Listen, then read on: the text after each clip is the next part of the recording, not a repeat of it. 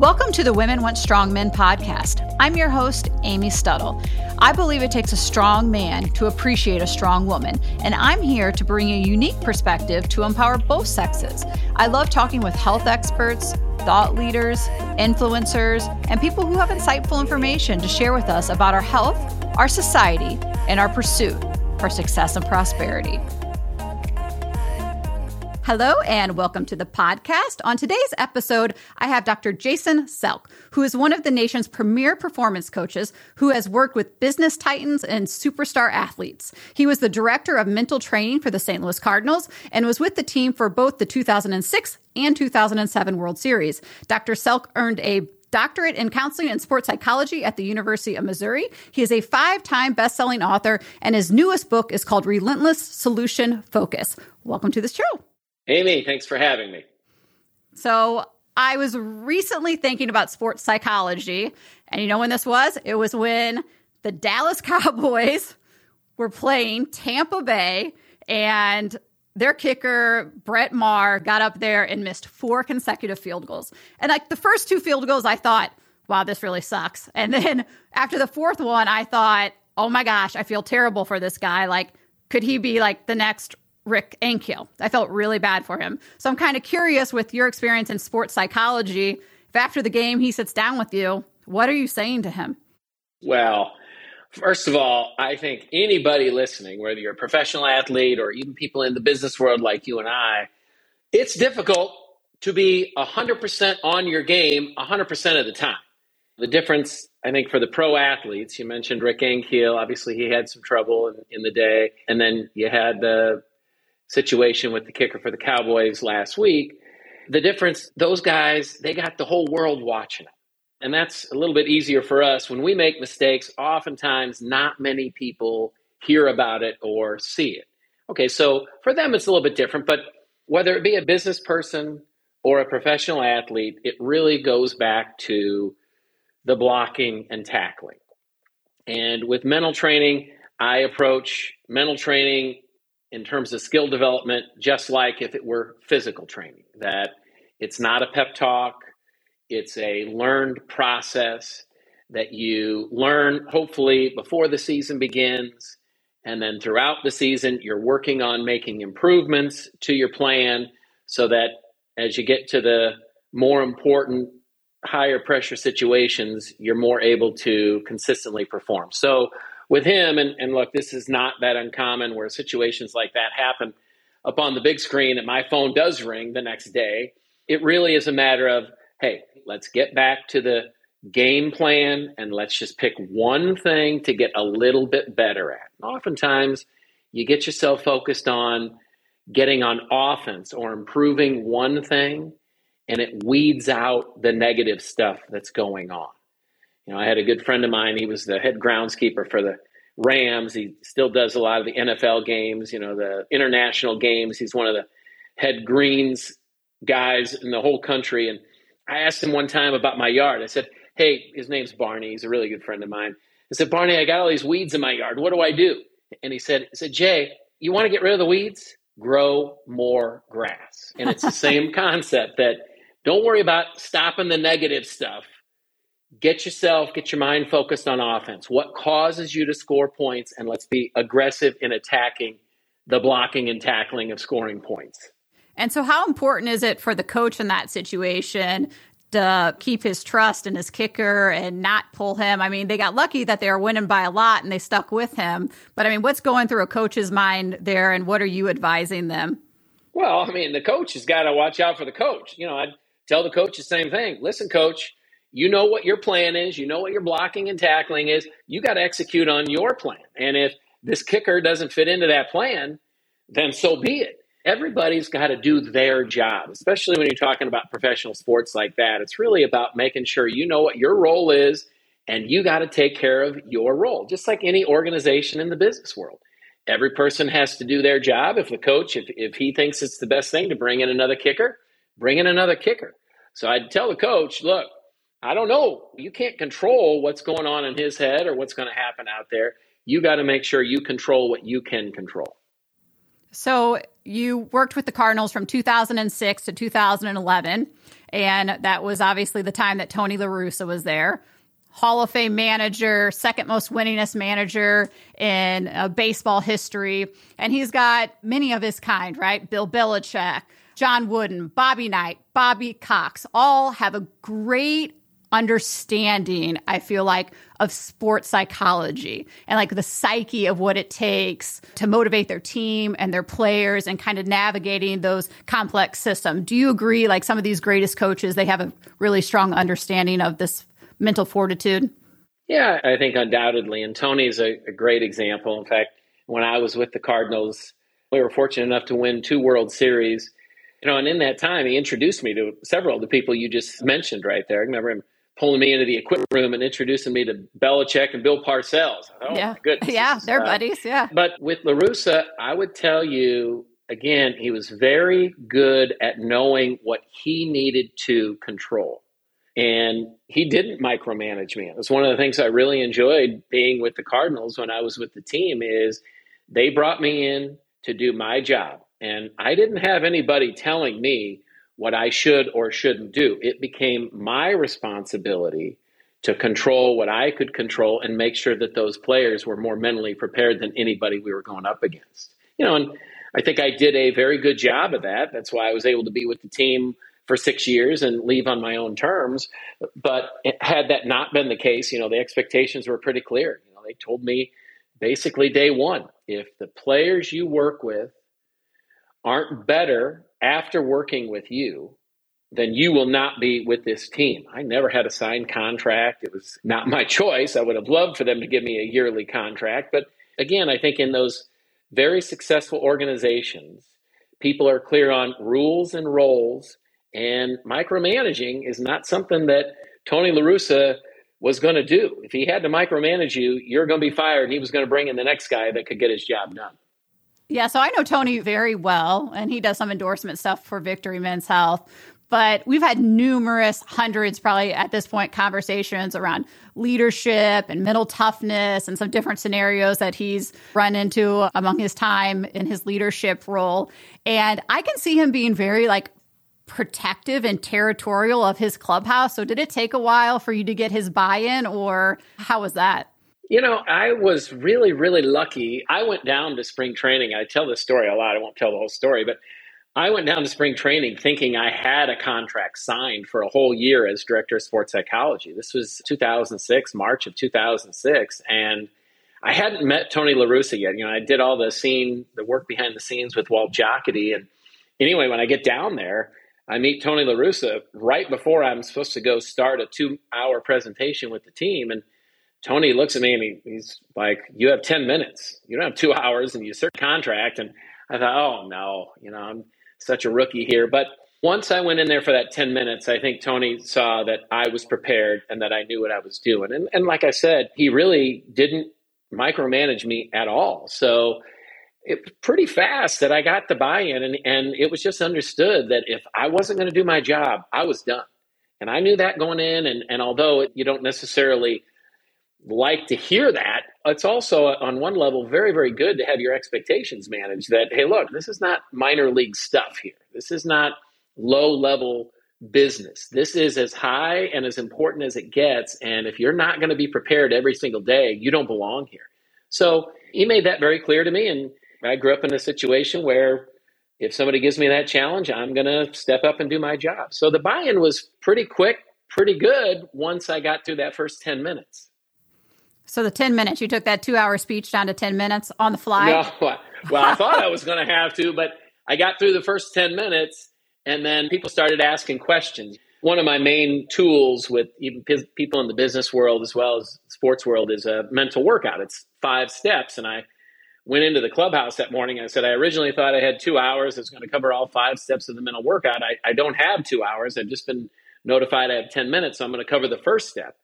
And I covered the first step and it took like 8 minutes. And I said, okay, does anybody have any questions? And then Dave Duncan, the pitching coach, said, well, what do you think about teaching the second step? And I looked at Tony and Tony kind of gave me the nod. And so I taught the second step. So 10 minutes turned into 20 minutes. And then Scott Rowland, who big day for him this week, is getting inducted. He said, well, what about the third step of the mental workout? And I looked at Tony and he said, go ahead. And so that's kind of how that 10 minutes, it actually turned out to be the 2 hours. But I had to work myself back into the 2 hours. I'll say that.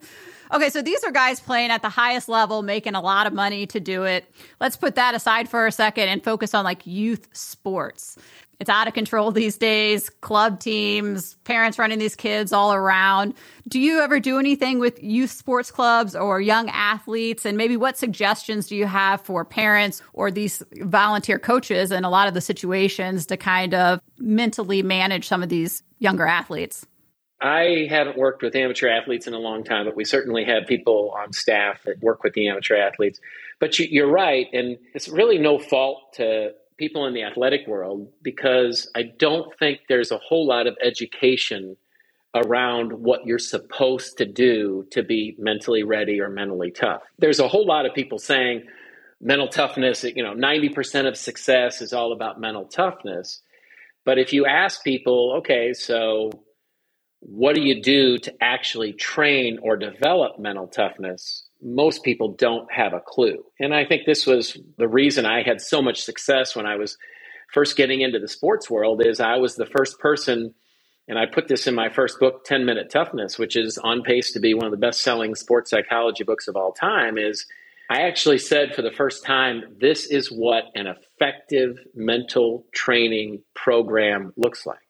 Mental toughness is no more a pep talk than physical toughness. You can't have the greatest physical trainer in the world give you a pep talk on how to make your biceps strong without doing any work. Like people understand that, but the same is true. Your brain is a muscle just like the bicep, that I can teach you all day long what exercises to do, but until you actually do those exercises consistently enough daily/weekly, you can't expect mental toughness. Mental toughness is not a pep talk, and it's certainly not magic. It's training. But again, and still, these days, it's still somewhat unknown that mental training is how you develop mental toughness. I think you still have so many people trying to, in a podcast or in a social media post, develop their mental toughness. And I think it's an introduction to it, and you can kind of learn the information, but you must get yourself in the mental weight room, if you will. And I think, again, the program I put together in 10-Minute Toughness, I'd still tell you, and I don't think you get much argument, it's still the most effective mental training program for sports and for business in existence. Because I think as a parent, you're kind of watching some of this stuff play out and you're kind of wondering, okay, these kids haven't hit puberty yet. Like when you start having these conversations, what conversations are you want to make sure you're the best parent, right? My son plays all different sports, but we have kids on the court that are crying, throwing fits, not paying attention. And you're like, oh my gosh, when do these conversations start? Because you want to make sure you're leading them in the right direction. Yeah. And so if you just kind of look biologically, 12 would be the very beginning of when you want to introduce mental training. And I would say it this way. For girls, 12 is the very beginning biologically when there's enough connections in the brain where it's going to start to, the work will produce results. Probably a little bit later for boys. We're a little bit slower to mature than ladies. I would say 13 is kind of the beginning for boys. And then it's just introductory. So, people are listening. Parents, get a copy of 10-Minute Toughness. Get a copy for your coach. And then don't worry about all the chapters in the book. At those early ages, minimum 12, earliest 12, start looking at the first 5 chapters, which would be the mental workout. And in the mental work, don't teach a 12-year-old all 5 steps of the mental workout. Teach them the first step, which is just the centering breath. Teach them how to get their heart rate under control when they start to get nervous, when they get into a performance. And then as they age, you can start to teach them a little bit more. But 12 really is that beginning of, I didn't even think about introducing this to my own children until they were 12. And my son, closer to 13, 14. My daughter's a little bit more mature than my son at an earlier age. So I started with them about 12. I think that's good advice because parents are wondering and they don't know where to turn. And so that's absolutely great advice there.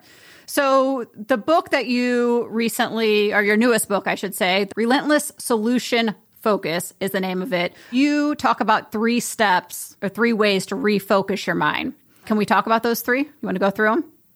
Yeah, I would probably, instead of hitting the audience with all 3 steps, I think I would just try to simplify it. I would say this. Human beings, our brains are built in a way that they work against us when it comes to high-level performance. And it goes back to long, long time ago, hundreds of years ago, when we were in a position of needing to advance the species. So it really comes, people have heard fight or flight. Hundreds of years ago, fight or flight was a really important thing, because if we weren't constantly aware of all the threats out there, it was likely we would end up in the lion's den that night. Now, that threat that I talk about and that constant awareness, people these days, it's very, very common for them to constantly worry about things that are never going to happen. And it's not mental weakness. That's mental normalcy. It's totally normal. That's problem-centric thought. And again, it's built in because hundreds of years ago, our species would not have survived without that. Now, fast forward hundreds of years, we live in a much safer time, and that PCT built into the biology is now really counterproductive for health, happiness, and performance. And let me explain why. When I allow my mind to focus on a potential negative, which is completely normal, my brain releases cortisol into my bloodstream. Cortisol, it's the neurotransmitter responsible for all the negative emotions, stress and anxiety, fear, anger, depression, guilt. Problem with cortisol is not only does it make you feel bad, but it's the punctuation, it's the beginning of fight or flight. So it actually, your brain begins to disable itself for detailed thinking. You feel like garbage and you become stupid. And it's totally normal. I mean, think about this. You'll do 100 things right, one thing less than perfect. And when you're driving home from work, where's your mind go? Normal people would say, I'm zeroing in on that imperfection. And it's normal, but it's a pure sign of mental weakness. And in fact, it will cause people to underperform and to be unhealthy, unhappy. People that have learned the opposite of this PCT is this relentless solution focus. It's kind of the opposite of PCT. And we can train our brains so that the PCT goes away and RSF is now doesn't take that much training. But the RSF, people live up to 14 years longer. And there is just no doubt we are happier, healthier, and significantly more successful in those extra years as well. So again, I tell you, the book is really broken into 2 parts. One, you got to be able to identify when your brain is doing the wrong stuff. And the wrong stuff is totally normal. Focusing on all those negative things or all those things that could go wrong, that is counterproductive. Most people think, well, when I think about what goes wrong, that allows me to think about what I'm going to do about it. That would be wonderful if it were true. But our brains are actually not built that way. When a person begins thinking about the problems or the negativity, there's this part of the brain called the caudate, and it's a loop that you essentially just start over and over thinking about the negative, and it turns into more of the negatives and deeper negatives, and you can have yourself convinced your life is a mess and you're a loser with one single problem because of that caudate. But we can change with some training, and it's really less than 3 minutes a day. We can change that caudate. We can retrain how the brain operates so that once it recognizes I'm thinking about the negative, then I can just simply ask myself this question. Okay, what's one thing I can do right now that could make this better? And even an inch of improvement, any answer to that question whatsoever, shifts you from that loop, that negative loop of problem thinking. And when we start thinking about solutions, your brain releases a whole new set of neurotransmitters. Norepinephrine, epinephrine, dopamine, serotonin. Those neurotransmitters, not only do they make you feel better, that's the positive energy, but they make you smarter. And so this relentless solution focus, it's one of the things, well, I'll say it this way. I've written 5 books. I've never made my children read any of them. But this relentless solution focus, they've all read it because they wanted to. And I think they started reading it. They're like, oh my gosh, and I got 2 kids in college now, and both of them, unsolicited, have said to me, Dad, I didn't realize the advantage you were giving me. I have such an advantage against my peers because I understand how my brain works and how to get to that solution focus instead of that garbage PCT. Yeah. How did you come up with the name of the book? Like, what does the word relentless mean to you? Well, if you have a breath in your body, if you have a heartbeat in your chest, you must be in control of your thoughts. And I stumbled across this RSF. I was out mowing my yard 25 years ago, and I'm mowing my yard, pushing the mower back and forth, and I'm looking at my brown grass in my yard. And dogs, and they go out and turn the grass from green to brown. And I'm looking at my neighbor's yard, and it looks like Busch Stadium over there, and I'm thinking about these brown spots in my yard, and I'm starting to convince myself I'm a complete loser in life because I can't get my yard right. And I remember I used to always, when I would mow, I would take a notebook out there because nobody's messing with you when you're mowing. You can really get into some deep thought. So I always had these ideas, and I stopped mowing. I went over and I said, okay, this is what my brain's doing right now. I'm focusing on these brown spots. And then 6-7 minutes later, I've got myself convinced I'm not good at my job. I'm a bad husband. I'm not the best father, all kinds of garbage that it just didn't make a lot of sense. And so I go back and I start mowing. And next thing I started thinking about was, okay, what am I going to do to make the brown spots better? And I ended up, my first thought, just to give you a little higher show immunity. Of character here. My first thought was, I'm gonna gas my neighbor's yard so my yard doesn't look so dang bad, relatively speaking. Now, that one kind of went away quickly, but it ended up, I said, okay, when I'm done mowing, I'm going to take a 6-pack of beer over to my neighbor's house, and I'm going to have him teach me what he does with his yard. And he, it was one simple little thing. I can't even remember now, but I was bagging my grass, and he said, you got to get a mulching blade so that it just kind of puts the fertilizer back on top of the grass. Anyway, but the point was, once I started thinking about the solution, I stopped having those negative thoughts. I stopped beating myself up and thinking I was a complete loser. And then I said, oh, this is what they mean about the biological release, cortisol and those positive neurotransmitters. So I kind of started putting it together, and then I started studying success and realizing this is probably the number one pattern of the people who are most successful is they have that RSF tendency instead of allowing the PCT to kind of dominate their thoughts and their lives. Yeah, that's so interesting because I'm not a Debbie Downer person, but I do during the day when we have problems arise, I want to think about them on the way home, but I'm thinking about them in a way that I feel like I'm trying to come up with the solution, and I want to figure out how to execute it differently next time to improve. So I don't feel like it typically weighs me down, but it's something good to be cognizant of how your brain is processing that information.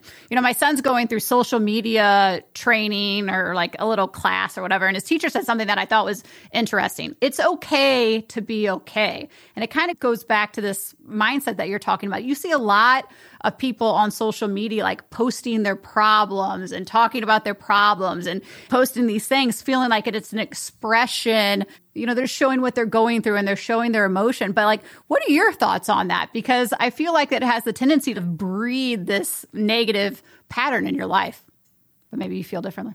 No, I think there's definitely some truth in what you're saying. I look at it this way. I tell people all the time, and I tell myself this, you must give yourself permission to be human. We're imperfect beings. We're going to make mistakes. We're going to struggle with things. That's okay. Don't beat yourself up for being a human being, imperfect. Combine that with always have one thing, though, that you're trying to be the greatest at.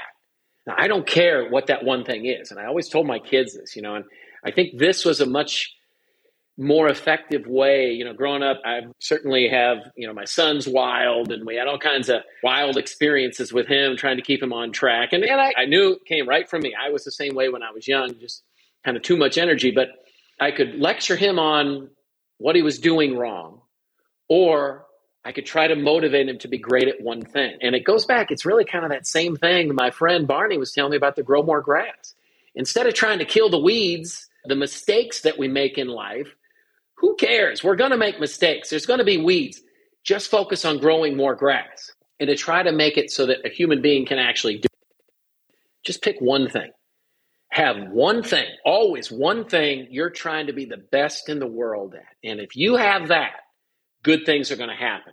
Yeah, so let's expand upon the power of the mind, because Let's look at the placebo effect, for example, in medicine. I mean, it's a thing for a reason because your mind can talk you into something that's not really there. So let's just elaborate on that a little bit.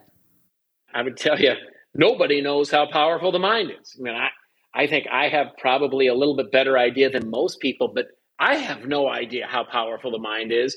And I know it's very powerful. I think you have to give respect to your thoughts. And it really boils down to this. Human beings were made of thoughts, feelings, and behaviors. And you got to understand it's our thoughts that control the way we feel and the way we behave. If we can learn to control our thoughts, which we can, it takes training, but we can definitely learn to control the thoughts. We can learn to have effective and productive thoughts. We can learn to have less non-effective, non-productive thoughts. But if we can learn to choose the right type of thinking, it makes the entire success of the organism so much more likely. I control my thoughts, I control my behaviors and the way I feel, I control the success of the whole system. And it starts with the thoughts. So you wrote a book called Executive Toughness. What kind of things are you working on with executives, or is it very similar to what you were doing with professional athletes? Yeah, Executive Toughness. So I told you my first book, 10-Minute Toughness, really very, very popular book in the sports world. I had a lot of people, and my publisher, McGraw-Hill, really kind of tried to market 10-Minute Toughness as a business book as well as a sports psychology book. And it wasn't. I didn't write 10-Minute Toughness for business people. I only worked in the sports world back then. But because they marketed it as a business book, I had a lot of business people reaching out to me, wanting me to come in and work with them and kind of teach them the mental training plan. And it was similar. There were a lot of similarities in the mental training for an athlete as compared to a business person, but it wasn't good enough for me. I mean, it wasn't a true fit.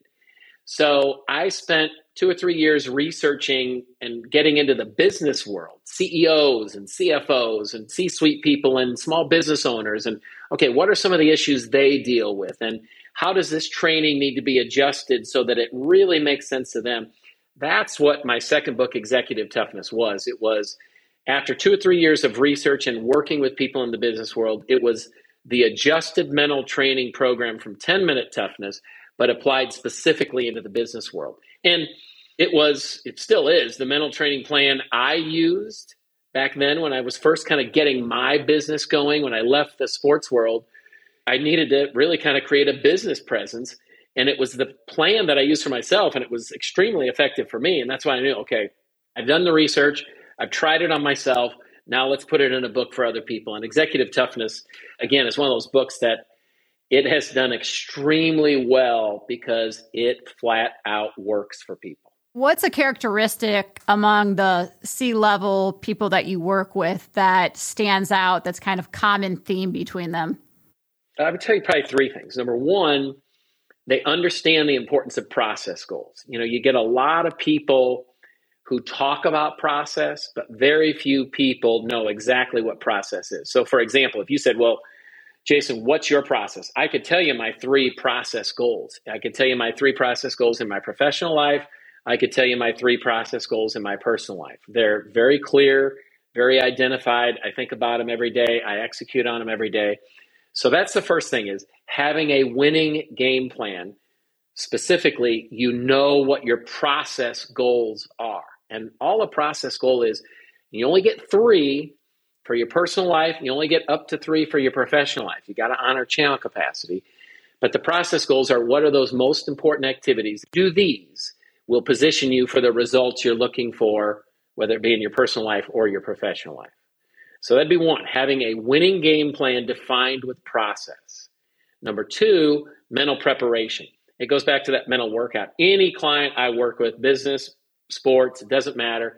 They've got the mental workout. It's 5 steps. It just mentally prepares them. It takes 1 minute and 40 seconds a day. It mentally prepares them to execute on what they're going to face that day. And then the third thing is effectively evaluating your performance on a regular basis. You know, again, most people evaluate themselves through that perfectionist lens. You do 100 things right, 1 thing less than perfect, and all you're thinking about is that imperfection. Well, that is again, I said a pure sign of mental weakness, but it's terrible for performance. I mean, you beat your self-confidence up. You don't ever get yourself focused on what you're going to make improvements on or adjustments with.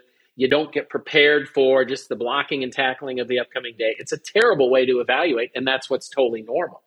So it would be having your winning game plan on a daily basis, going through the mental preparation, getting yourself mentally prepared to execute on that game plan, and then effectively evaluating. So I'll give you an example. Effective evaluation is just really two parts.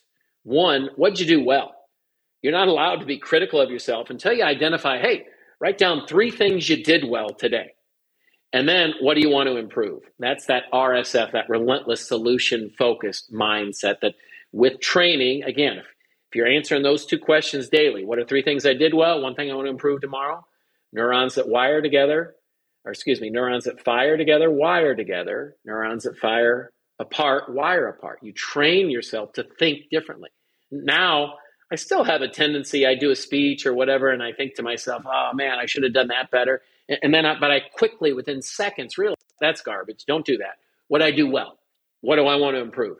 And that causes me to get better, not worse. Yeah, I love that. So an example of like a process goal, let's just use like a marathon, for example, as the goal. Part of these things would be like diet goals, for example, or nutrition goals, and then maybe hitting a certain mile mark at this day prior to getting ready for your marathon. Those are types of things that you're talking about as process driven that you need to achieve to get to the ultimate goal.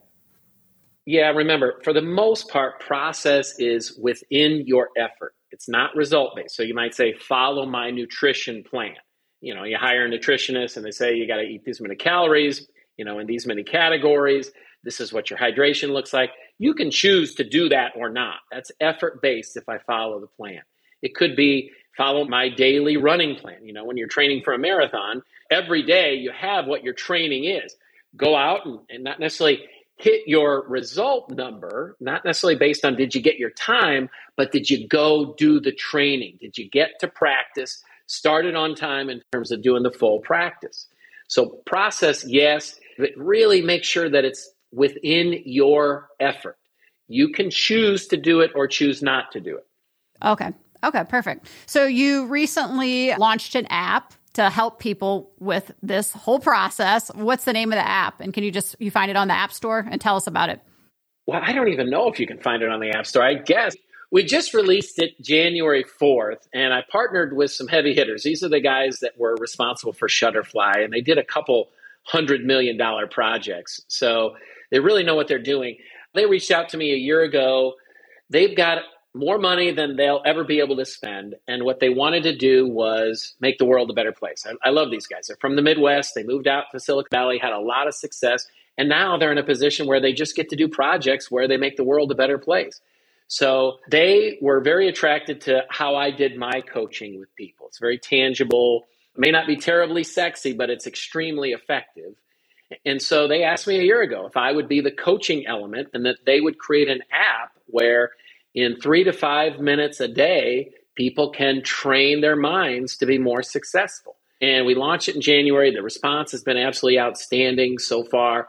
I would tell you, if you have any interest in mental training, Google, if you can't find it in the App Store, just Google Level Up and my name. It'll show up.